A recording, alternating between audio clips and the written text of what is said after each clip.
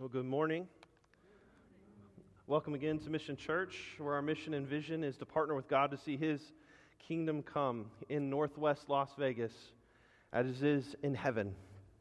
And we're working towards that end by loving Jesus with everything that we have, by living like Him, pursuing obedience that is stemming from an understanding of the good news of the gospel. And we are intent in leading others to the Lord by sharing the gospel, coming alongside, and making disciples that make disciples. Please open your Bible to Psalm 23. Psalm 23. The Psalms provide for us words to pray. The Psalms provide us these filters in which we can process our emotions. These are a gift to us. The Psalms have been teaching God's people the language of prayer for over 2,500 years, teaching us the language of lament, the language of petition, the language of praise and worship, the language of repentance and confession. And Psalm 23 provides us the words to pray as we travel through life's darkest valleys. Those moments when you feel overwhelmed. Have you ever felt overwhelmed? Those moments when you feel overtaken by a loud, obnoxious, and anxious and worried soul. Those moments in life when rest eludes you, and all you can cry out in that moment is, God, I trust you. I have nothing else. Friend, if you came to church this morning needing stability, if you came searching for strength, perhaps you came in this morning limping, searching for rest.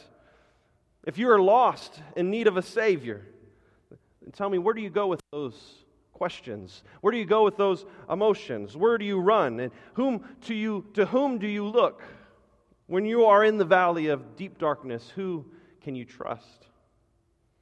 Now, if you're able to, I want to invite you to stand for the reading of God's Word, Psalm 23.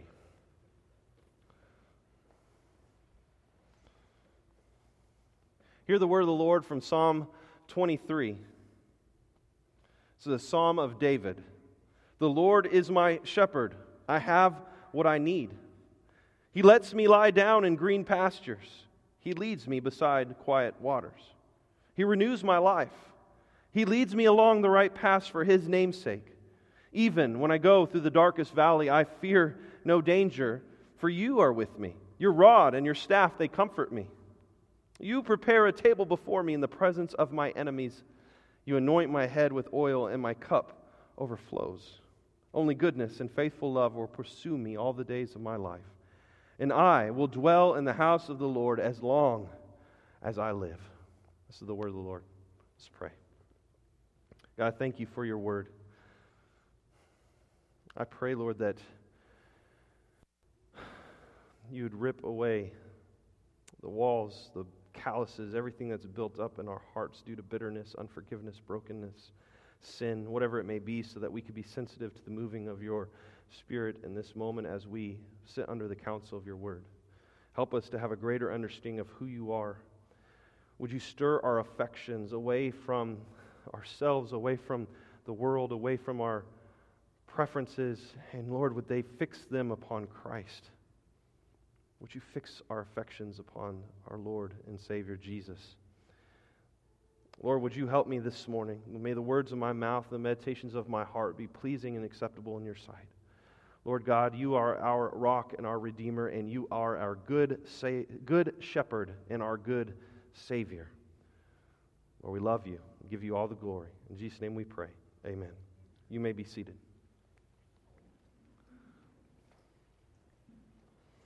Psalm 23 is perhaps one of the most beloved and iconic chapters in all of the Bible.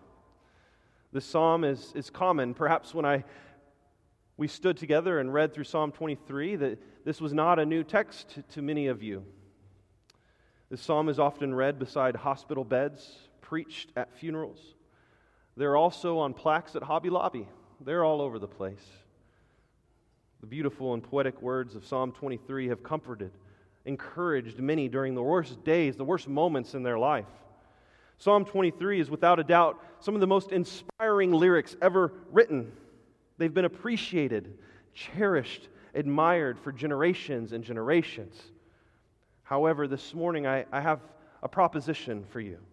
That despite the popularity of Psalm 23 and the familiarity, that this is not a song that everyone can sing. Psalm 23 is exclusive.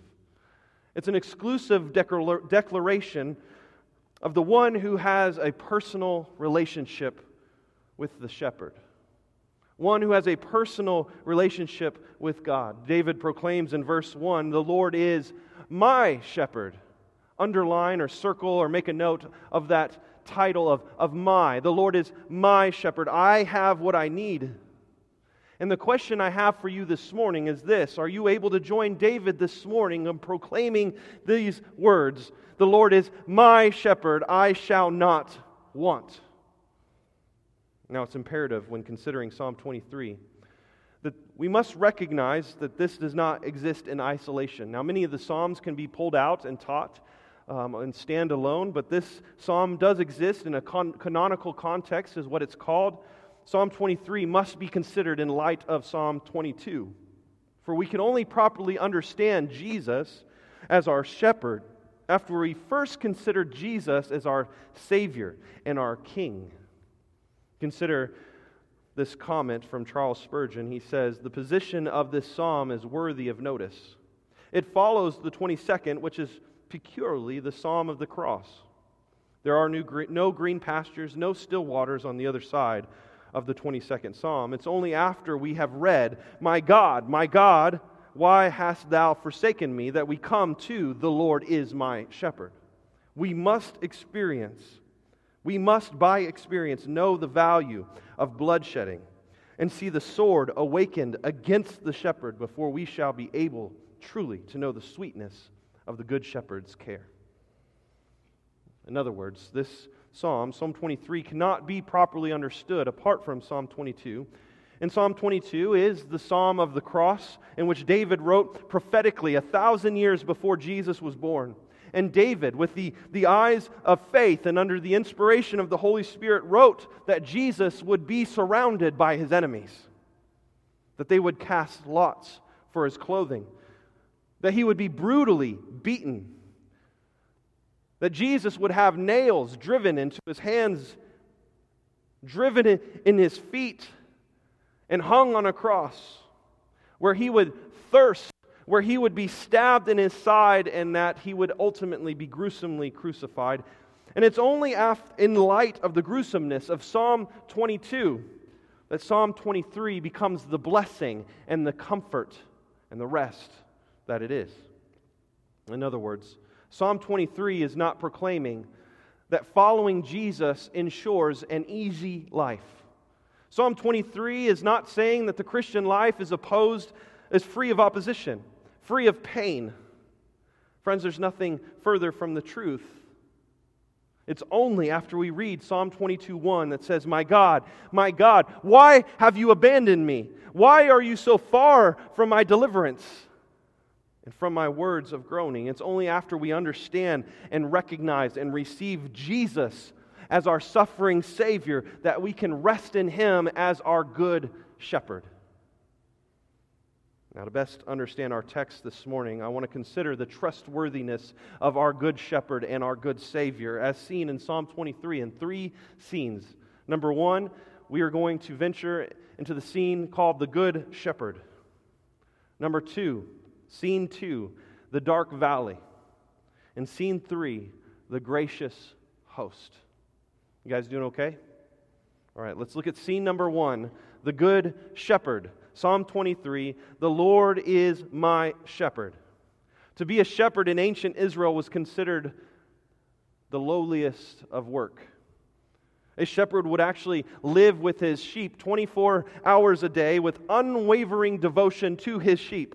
Day and night, rain or shine, summer or winter, you would find the shepherd living in the dirt, living amongst the stinky sheep. The shepherd assumed full responsibility for the sheep's, their needs, their safety. The shepherd would nurture them, he would guide them, he would protect his sheep, even to the point of risking his own life for their safety against predators and thieves. This was a dirty job. It was a dangerous job. And no one in their right mind would have wanted to become a shepherd.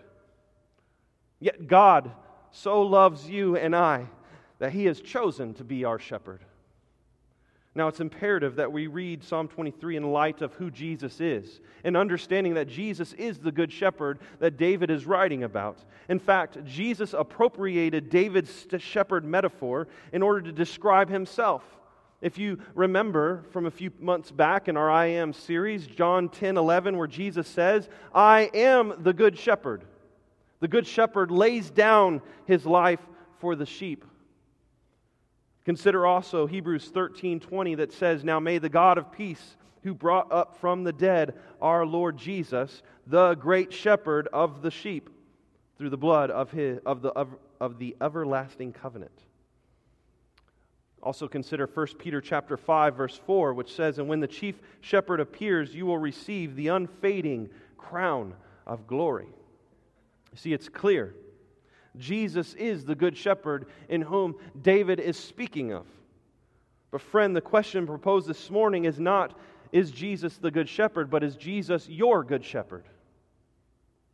Have you put your trust in Jesus Christ, not just as your Savior, but as your King, as your Lord? Can you join Spurgeon in saying, if He be a shepherd to no one else, He is a shepherd to me? He cares for me. He watches over me and preserves me. Can you say that? Is Jesus truly your shepherd? Now, there's a question that's begging to be asked, and it is this: how do I know if Jesus is my shepherd? And in John chapter 10, we get two diagnostic questions that Jesus provides for us. Jesus says this: "My sheep hear my voice." So question number one would be, do you hear His voice? Do you listen to His Word? Is your life centered on the Scriptures, on the Word of God? Do you hunger for them? Are you thirsty for them? And Jesus also says, "My sheep follow me." So number one is, do you listen to His Word? And question number two, do you do what He says from His Word? In other words, are you applying God's Word to your life? Here's the thing. There's a ton of people who have found false comfort in Psalm 23 because they neither know the shepherd or obey the shepherd. They want to believe that God is their shepherd, but they neither listen to Jesus nor follow Him. Friends, Jesus is the great shepherd of God's people, and if you do not belong to Jesus, well then God is not your shepherd. And if you're sitting under the sound of my voice and considering these diagnostic questions and you realize, wait a second, I do not listen to His Word. I am not obedient to that which His Word says. And the truth is, you cannot proclaim this morning in this moment that Jesus is your shepherd. And the most important reality for you this morning is this: to turn from your sin, repent, and run to the cross, and to trust in Jesus for salvation from the holy wrath of God.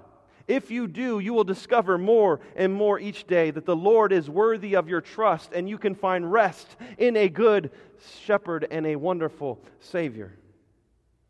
Friends, Jesus is the good shepherd, and He provides for His sheep.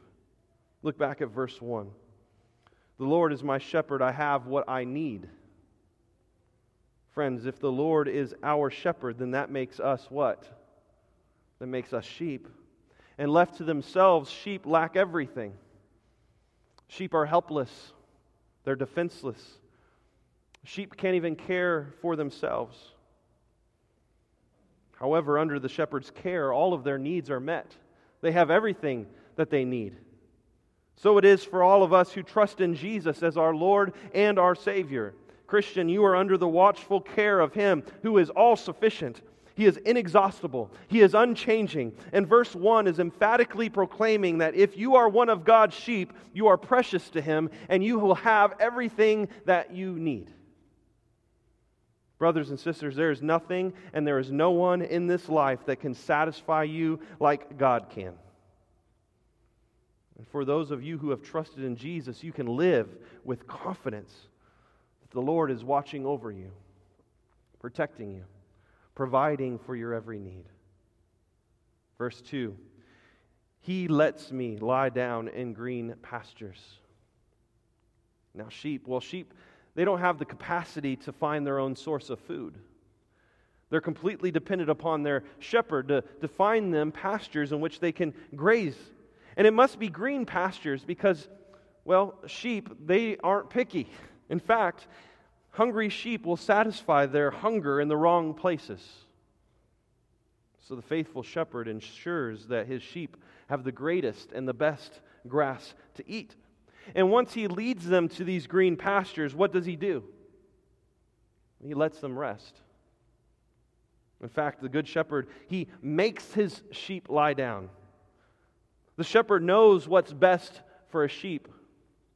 He knows what awaits them on the road ahead. He knows that tired and hungry sheep, they are not going to make the journey.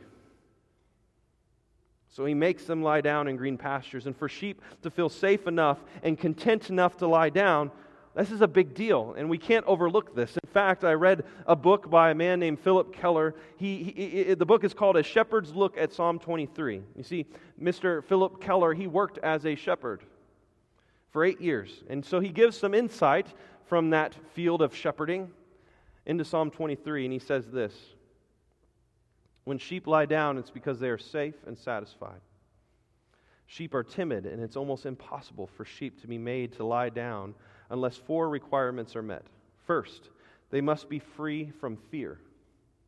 Also, because of their social behavior within the flock, sheep will not lie down unless they are free from friction with other sheep. If tormented by flies or parasites, sheep won't lie down. Only when free of these pests can they relax. Lastly, sheep will not lie down if they are hungry. And so this verse that says that He lets us lie down, lying down in green pastures, speaks of the satisfaction and the peace and the joy and the reconciliation that could only be provided from God. And the green pastures He provides for us to eat, the green grass, are the Scriptures. Brothers and sisters, God's Word is always fresh. It's always rich. It is never exhausted. And when by faith we are enabled to find rest in the promises of God, we are like sheep that are lying down in the midst of a pasture, and we too can find peace, rest, refreshment, satisfaction.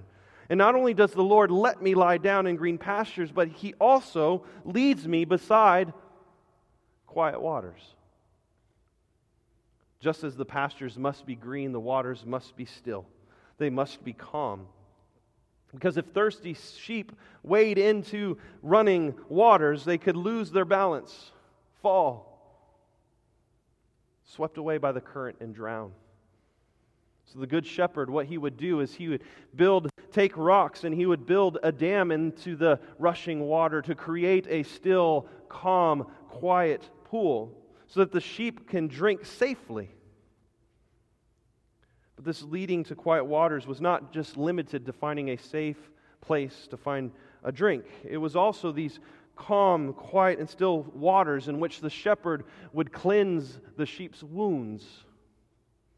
The soiled spots on their wool would be cleaned and cleansed. And throughout the Old Testament Scriptures, we see this image of rushing water depicting distress. And calm water is used to depict the washing and the renewing of one's soul. And the point here that David is making is that God cleanses His people from their sin and provides us with spiritual refreshment and renewal from the chaos of a life lived in a broken and sinful world. That even in the midst of the chaos in which we live, we can lie down in green pastures and we can find rest and refreshment and cleansing and calm and quiet waters. You see, the green pastures and the still waters are a picture of how God cares for us. Our good shepherd provides for our needs. I'm reminded of what He taught us to pray. In Matthew chapter 6, verse 11, He says, "Give us today our daily bread." Brothers and sisters, God knows what you need. and He is committed to providing for you. Even more, He is the only one who can satisfy the deepest needs of your soul. Jesus says, I came that they may have life and have it abundantly. Jesus also said, I am the bread of life. Whoever comes to me, they will not hunger. And whosoever believes in me, they will not thirst. Our shepherd also says in Matthew 11, verse 28, come to me, all of you who are weary, every one of you that are burdened. And He promises, I will give you rest.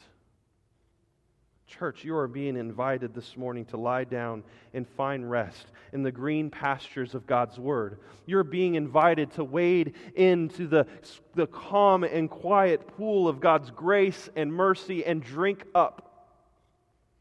And David doesn't stop here. He continues. Look at verse 3. He says, He renews my life. Now, so far, David has described how good this shepherd is. This shepherd fully satisfies our every need for nourishment and refreshment, yet despite the Lord's care, let's be honest, there's times in which sheep stray. Even though the shepherd is good, even though He provides everything that we need, sheep are still sheep. And so there are times when the sheep look for nourishment in wastelands rather than green pastures. They look for advice and counsel from that which is not God's Word. There are times in which sheep look for refreshment in polluted wells. Isaiah 53:6 says, we all went astray like sheep. We have all turned to our own way, and the Lord has punished him for the iniquity of us all. Friends, we all, like sheep, have gone astray. Every one of us has intentionally turned away from God. We have rejected Him. But the good news is we have a shepherd, friends, who has promised to never leave us. He will never walk out on us. And He is the one who renews our souls. And this word renew, it could also be translated as restore or repent. It's the idea of returning something or someone back to their original state. I'm in verse 3, by the way, of Psalm 23. This word renew. It's this idea of returning something back to its original state. In other words, David is saying that the Lord is restoring him back to his proper spiritual and physical condition by forgiving him, renewing him, and restoring him. David is referring to the restorative ritual and sacrifice in the temple, where they would go and make a sacrifice, while also pointing us to the ultimate sacrifice of His future Son, Jesus, the great shepherd, who laid down His life for His sheep. I'm reminded of a story that Jesus told about a lost sheep. I was reminded of this story this past week. In Luke 15:4-7, Jesus says, what a man among you who has 100 sheep and loses one of them does not leave the 99 in the open field and go after the lost one until he finds it. When he has found it, he joyfully puts it on his shoulders, and coming home, he calls his friends and neighbors together and says to them, rejoice with me, I have found my lost sheep. I tell you, in the same way, there will be more joy in heaven over one sinner who repents than over 99 righteous people who don't need repentance. Has the Good Shepherd found you, friend? Has He found you? If in your heart you know that you have wandered away, that you have been looking to wastelands and polluted wells to find your fill, you're not alone. And I want you to hear me this morning that someone is looking for you. And when Jesus finds His sheep, here's what He does. He renews you and restores you, and He gives you rest.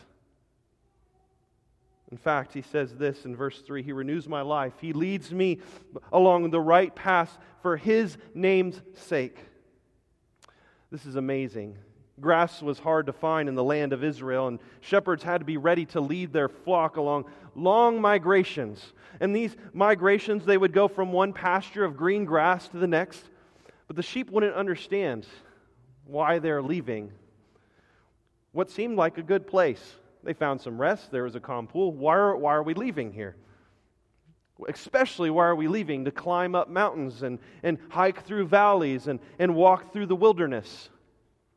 If sheep can talk, they might say, "Yo, shepherd, where are we going? The ground is rough. There is no water here. There is no grass. I'm tired. Like my kids, are we there yet?" We're literally not even out of the neighborhood. Calm down. But still, the shepherd leads on. The sheep don't always know where they're going, but the shepherd does. Have you ever looked at your life and wondered, where in the world am I going? What is happening here? The shepherd knows exactly where he is leading you, and he has a good pasture in mind. He's leading his sheep to the green grass. He's leading his sheep to the quiet waters, and all along the way, there is not a single wasted step of the journey. And so it is with our lives. We can look back and say, why couldn't we have stayed where we were? Why are you leading me here? Why are you taking me through this difficult season and these unideal circumstances? And still, our shepherd, what does he do? He leads on. He continues to take us through these valleys. He knows where he's going, and friends, we can trust him. And I want to say to you this morning, you can trust him. David was confident that God would not lead him down the wrong path. David knew that God was not going to make a wrong turn. David was confident of this because God put his name on the line. Look back at the text. It says, "He leads me along the right path for what? His name's sake." Ancient shepherds would raise their sheep for their wool, and they would then lead them to the marketplace to sell their coats. But the shepherd, although the ground is rocky and rough, they would carefully choose the path, because if they showed up with wounded and injured sheep, it would hurt his profits. So he would lead his sheep on straight paths to the marketplace. The shepherd would build a reputation. At some point then, the merchants would no longer have to examine the sheep. They would just accept them on the reputation of the shepherd. It's for his name's sake. How amazing is this, that the Lord leads us in the same way, on paths of his righteousness for his name's sake. In other words, Jesus has put his reputation on the line for you. And even though we might not understand the path that we are on, we can trust our shepherd to lead us. And when we stand before the Lord at the end of our days, this is where this is amazing. When we stand before the Lord at the end of our days, we will be found complete. We will be found whole. We will be accepted. And we will be accepted not based on your reputation, not based upon your good works, not based upon you at all, but based upon our good shepherd who put his name on the line. Not based on our righteousness, but based on the righteousness of a good shepherd who led us to that point. He is the one who began the good work in you. He is the one who will continue the good work in you. And He is the one who will finish the good work in you, and you can trust Him to do so. This verse is speaking of the process of sanctification. The process in which a Christian, being empowered by the Holy Spirit, is being renewed and being conformed to the image of God and enabled to sin less and to love Jesus, to live like Jesus, to lead others to Jesus. Some Christians overlook this blessing of sanctification because it's painful. And yet to one in which the Lord is truly their shepherd, a thoroughly renewed heart, or becoming like Christ, is the sweetest gift that God can give you. If you can be saved from wrath and yet remain an unregenerate and unrepentant sinner, then you are truly not saved, are you? For the chief desire of the one who has been saved by Jesus is to glorify Him forever, to mortify our sin, and to be led in the way of holiness, to be more and more like our Savior.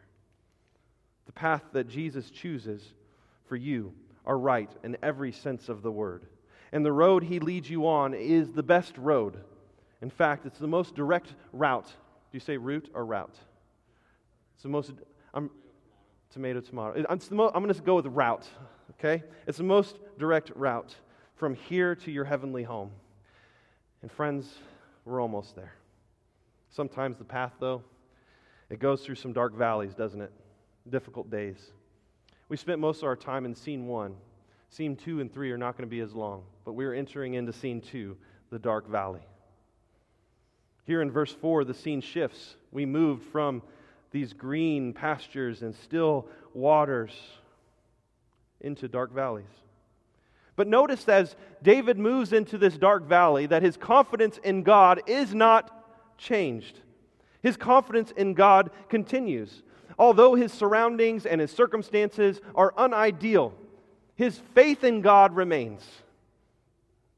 His circumstances do not dictate or change his level of confidence or faith that he has in his shepherd. And he says in verse 4 that even when I go through the darkest valley, I fear no danger, for you are with me. Your rod and your staff, they comfort me. Make note of this phrase, even when I go. Even when I go. This word go is translated from the Hebrew word halak, which means to walk. In other words, what David is saying here, that even though I'm in the darkest of the valley and there's danger all around me, I'm not running through it in fear. I'm walking through it with confidence. Because I know that I am not alone. When the lights go out,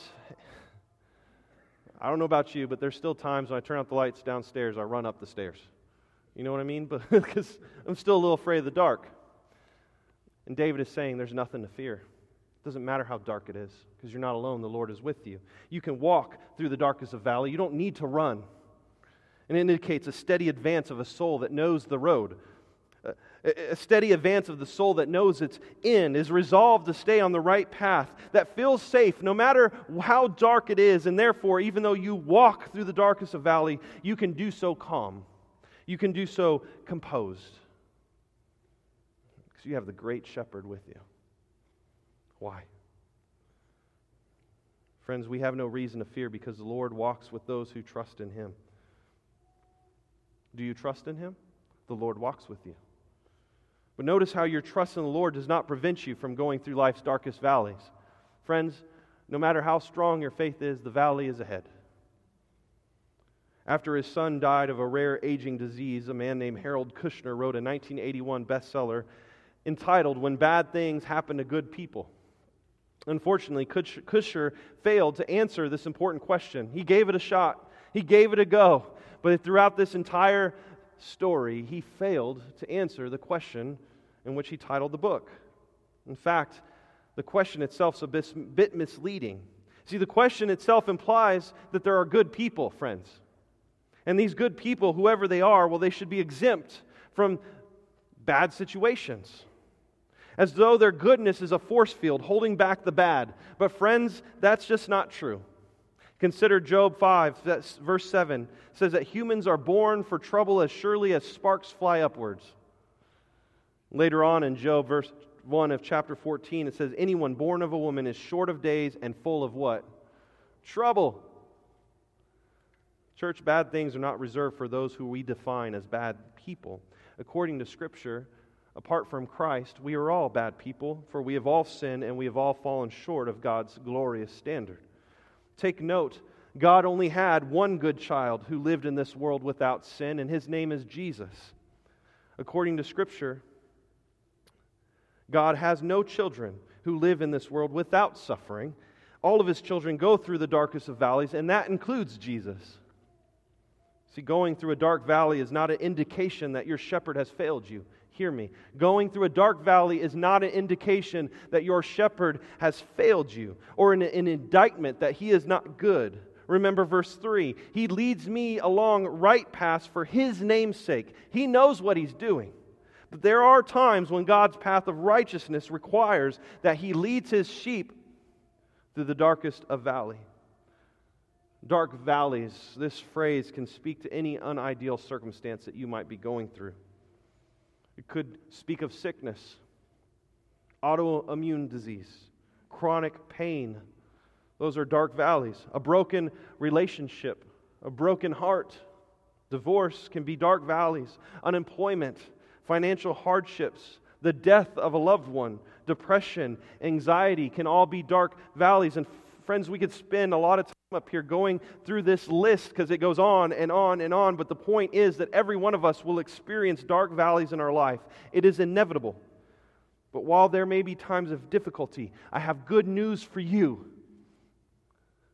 Look at verse 4 again. Even when I go through the darkest valley, I fear no danger. Why? For you, Lord, you are with me. Your rod and your staff, they comfort me. Church, whatever valley you may be going through this morning, or whatever valley you might go through tomorrow, if you are in Christ, you can enter and sojourn through and travel through and come out the other side of that valley with confidence. Know that you're not walking in your valley alone. The Lord is with you. James Montgomery Boyce says it like this: we are never so conscious of the presence of God as when we pass through life's valleys. Which reminds me of Psalm 16:8, which says, I always let the Lord guide me because He is at my right hand. I will not be shaken. Psalm 46:1, God is our refuge and strength, a helper who is always found in times of trouble. Isaiah 41:10, do not fear. Why? For I am with you. Do not be afraid, for I am your God. I will strengthen you. I will help you. I will hold on to you with my righteous right hand. I don't know about you. There's moments in my life when I'm entering in a season of a dark valley, and my emotions and my own heart, they lie to me. I don't know if you've experienced that, but they tell me things like, God is not here. God doesn't care. He has left you. And it's in those moments that I'm thankful that God is greater than my heart. It's in those moments that God is greater than my emotions. And I'm thankful for the gift of His Word, which is the truth. That my emotions and my heart might lie to me. But I know that His Word is greater than my emotions and my heart. For it is His Word that is true. And I'm grateful for His church, which reminds me that God does not leave His children. But rather it's in those moments of difficulty, and it's in the darkest of valleys that He actually draws near to us. And because He is near, we are safe. Disease, destruction can do its worst, friends. We don't need to fear evil because our shepherd is armed. With his rod in one hand and his staff in the other, He defends us. He walks with us down the roughest of roads and the darkest of valleys. And David is saying here, I'm comforted. My heart is at ease. I know that everything is going to be all right because God is with me. It's true. We need a shepherd to care for us because sometimes life, well, let's be honest, life can get as bad as death sometimes. And tell me, how can you be sure that you are going to be okay in those moments? How can you be sure that death is not the end? Well, if you are a Christian, then you have a shepherd who cares for you and has given his life for you, and he has invited you to take a seat at his table, which leads us to our third and final scene, and we'll end up here. The gracious host. The gracious host. All of a sudden here in verse 5, the scene drastically shifts. We are no longer sheep in God's flock, but we are now guests in God's house. And the final verse of Psalm 23 testifies to the Lord's generous and continual hospitality. In verse 5, he says this, You prepare a table before me in the presence of my enemies. You anoint my head with oil. My cup overflows. David is picturing himself as a guest at an important table. He's a VIP. And his host has prepared an amazing feast. But there's a problem. Some of David's enemies are there too. He got that knot in his stomach. He's like, I don't know if I can eat and enjoy this meal. So he has a decision to make. Am I going to run away from my enemies? Am I going to avoid this? Or number two, am I going to enjoy the hospitality of my host? And as he thinks about what he's going to do, he remembers something absolutely incredible. In that time, as he writes this, there was a binding custom of ancient hospitality which required the host to take personal responsibility for his guests. As you are an invited guest to sit at the table, your host has responsibility to keep you safe. And so literally, David's enemies were not really his enemies any longer. Rather, they were now the enemies of his host. So David was able to settle in, get comfortable. He was able to enjoy the meal in spite of the presence of his enemies, as long as he continued in the presence of his host, he was not only going to enjoy a good meal, but his cup would overflow with blessing and goodness and mercy and compassion. And like David's host, Jesus has welcomed you, friend, to sit at his table as honored guests. We may be living in a world that is in complete opposition to us as we swim upstream, as we follow Jesus, but you can sit at his table as honored guests. You can experience a meal in which God the Father is hosting, and just as God honored Jesus in the presence of his enemies, as God protected Jesus from those who mocked him and taunted him, he will also honor you and I publicly with Christ. David is revealing to us the invitation we have to enter into a close and intimate relationship with our good shepherd. And it just so happens that he is also our good Savior. Instead of dumb sheep friends, Jesus calls us friends. And as his friends and as his guests, he welcomes us into our eternal home to live with him forever. Verse 6, only goodness and faithful love will pursue me all the days of my life, and I will dwell in the house of the Lord as long as I shall live. Now, the blessing of dwelling in the house of the Lord. Here's what this is about. When I was a kid, there was a song that we used to sing called Big, Big House. Are you familiar with it? And we talk about how there's lots of room in this house, and there's a lot of area in the backyard we can throw the football, and we were rejoicing in, I just thought of it because we were talking about audio drilling earlier, but we would be rejoicing in all these good blessings that we would receive in our Father's house. But that's not the goal, is it? You see, dwelling in the house of the Lord is about being with the Lord. Home is where your family is, right? Take away the people and a house becomes a sad and empty place. It's not about the building. The joy of heaven is not about mansions or streets of gold or a big, big yard where we can play football. Jesus is the joy of heaven. It will be home because Jesus is there. And consider what Jesus says in John 14:3. If I go away and prepare a place for you, I will come again and take you to myself, so that where I am, you may be also. Remember, Jesus, fully God. Jesus is also fully man, and God the Father cared for Jesus, watched over him through the valley of death. Brothers and sisters, Jesus has walked on the road that you and I are traveling. And Jesus, as your good shepherd, here's what he does. He guards you, he guides you, he protects you. And as your good Savior, he has made a way for you to be God's honored guest for all eternity.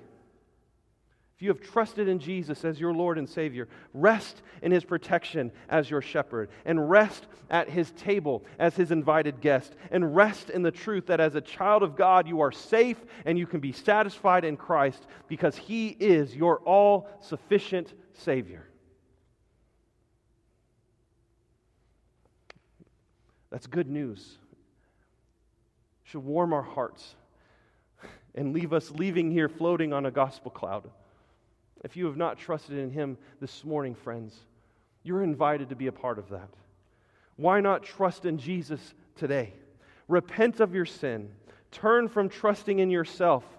Turn from trusting in your good works for salvation and trust in Jesus. Jesus lived the perfect life of obedience that you have failed to live. And the death that your life has warranted and earned, he paid the price for in your stead. He died so you don't have to. He rose from the grave, and when he did so, he conquered sin, Satan, and death. And all who call upon his name and trust in him and believe in their heart that he is Lord and he was raised from the grave are saved. Call on him this morning. Trust in him this morning. You are invited into the care of a good shepherd who is also a good Savior. Let's pray. God, thank you for your word, and I pray, Lord, that you would give the gift of faith where it is not existing. Lord, you are the one who saves, and we trust you. For those who are weary, Lord, may they find rest, and find rest in you. For those who have been drinking in polluted wells and eating in wastelands, Lord, would they rest in the pastures that you are providing and the calm waters that you are leading us to. Lord, would you restore their faith and give them hope? We thank you for the invitation to come to you when we are weary. We thank you for the rest that you provide. as we leave these doors and enter into a world that is broken. May we keep this perspective and the hope that you have given us through your word this morning, and the hope that we will receive in just a moment as we fellowship around the Lord's table. We give you all the glory and the praise. In Jesus' name, amen.